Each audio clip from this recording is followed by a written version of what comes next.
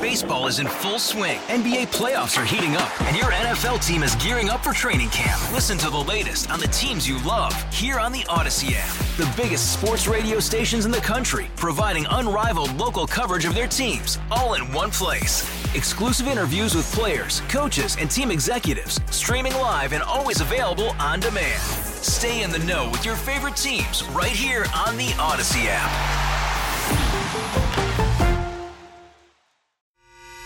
The North Texas stories you need to know. This is the All Local from News Radio 1080 KRLD. Get ready for Air Force One on Monday. Good afternoon. Welcome to the Afternoon All Local. I'm Austin York, and we just got word from the White House that President Biden will be coming to Dallas on Monday to pay his respects to Congresswoman Eddie Bernice Johnson, who passed away last Sunday. The president will be attending the wake in honor of the late Congresswoman Monday evening at the Concord Church in Dallas. Her funeral will be held at the same church the next morning.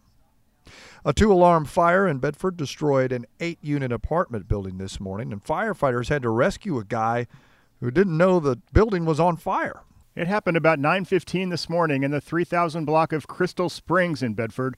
Firefighters say the flames spread fast. Bedford Fire Chief Bill Walker says firefighters found one resident who had no idea what was going on. Yeah, they're banging on the door, and the person was completely unaware that there was a fire in the unit right next to him, and so it must be a heavy sleeper, I guess. But fortunately, we were able to roust him and get him out of there. Firefighters also saved a cat in the blaze. Nobody was hurt. The Red Cross is helping with the victims. In the 24-hour news center, Scott Gordon, News Radio 1080 KRLD. Investigators in Mesquite now believe the father and small child who were grazed by gunfire New Year's Eve were not the only victims. Sunday, someone shot into a house in the 1600 block of Springwood Drive in Mesquite, striking a man in the neck and a child in the head. Both survived. Now there's word that a car that was driving by at the same time the shooting was going on was also hit numerous times. Deputy Chief Stephen Biggs says they do not believe that driver was targeted either. The fact that they didn't even live there, they were just visiting, someone for the holidays and things we've learned throughout the investigation, we have no reason to believe that these folks were anything other than just innocent victims at the time. Biggs says the shooter was stopped in the middle of the road. The car that was hit had to actually drive around. Just who the gunman is and why the shooting happened are still unknown. Biggs says police are asking for public help. From the 24-hour news center, LP Phillips News, Radio 1080 KRLD.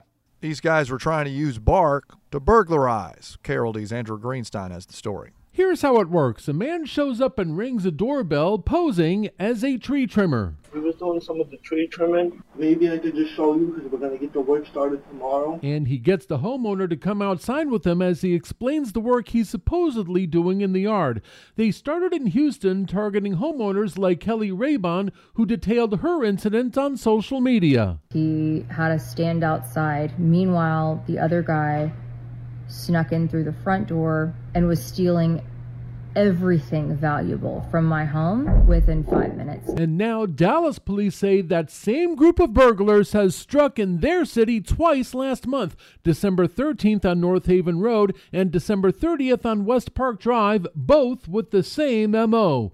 In both cases, they were seen leaving in a newer model Chevy Tahoe. From the 24-hour news center, Andrew Greenstein, News Radio 1080 KRLD. Dallas will get almost $22 million to upgrade one of its busiest streets. The Department of Transportation has given money to the city to reduce Martin Luther King Boulevard to 4 lanes, add bike lanes, and improve sidewalks. Dallas City Councilman Adam Bazaldua says they're investing in part of the town that's been ignored and that will draw more interest from business. It takes city leadership to be serious about investing in places that have been historically neglected. And in order to enhance the quality of life in these communities, just as we have in other parts of our city, it's going to require us to put our money where our mouth is. Dallas will spend $5 million of its own. DART is also giving $200,000. Last time he came, he damn near started a riot in Frisco. Now he's coming back. Lionel Messi, FC Dallas, announced it will host Inter Miami in a preseason friendly game at the Cotton Bowl in Dallas's Fair Park on Monday, January 22nd at 5 p.m. He was in Frisco last August, and it was a packed house. Miami won that match in extra time. He won't be playing in the regular season, so this is the only time he will be in North Texas. And Cowboys quarterback Dak Prescott has a chance to lead the league in touchdowns this season after leading the league last year in interceptions. But he says it's all about the division title and a 12th win this weekend. It's numbers. I think I've had a year where I've had more touchdowns than this as it is. And did I lead the league then? I don't think so, and I'm not sure. So it's numbers, it's stats. It's part of it. That's why I don't get caught up in that stuff. A lot of great quarterbacks that were injured this year, unfortunately. Yeah, I just work to be my best each and every day and make sure the guys around me are. And numbers are numbers. I don't get caught up in them. If he does lead the league in touchdowns, he would be the first Cowboys quarterback to do so. Meanwhile, the Cowboys traveling to Washington this Sunday to take on the Commanders with a chance to close up the number 2 seed. Linebacker Micah Parsons says you can't take the Commanders for granted. It's always dangerous to go against someone who has nothing to lose. You know, they can pull out all types of tricks and gambles because they want to make a statement. We just want to beat the Cowboys. And, you know, like I said, their back's against the wall. They want to see what they have for next year and prepare for that. And, you know, we got to go and make a statement and say we are the better team, we are the more dominant, aggressive team, and we just got to prove that Sunday. If they do win, it would be the 3rd straight year of 12 wins for the Cowboys. With your afternoon All Local, I'm Austin York. The All Local is updated 3 times a day. For the latest news, traffic, and weather, listen to News Radio 1080 KRLD. Visit KRLD.com, download the Odyssey app, or ask your smart speaker to play 1080 KRLD. Hey, Rob Bradford here. I have set out on a mission with my good friends at FanDuel to prove what I have known for some time. Baseball isn't boring.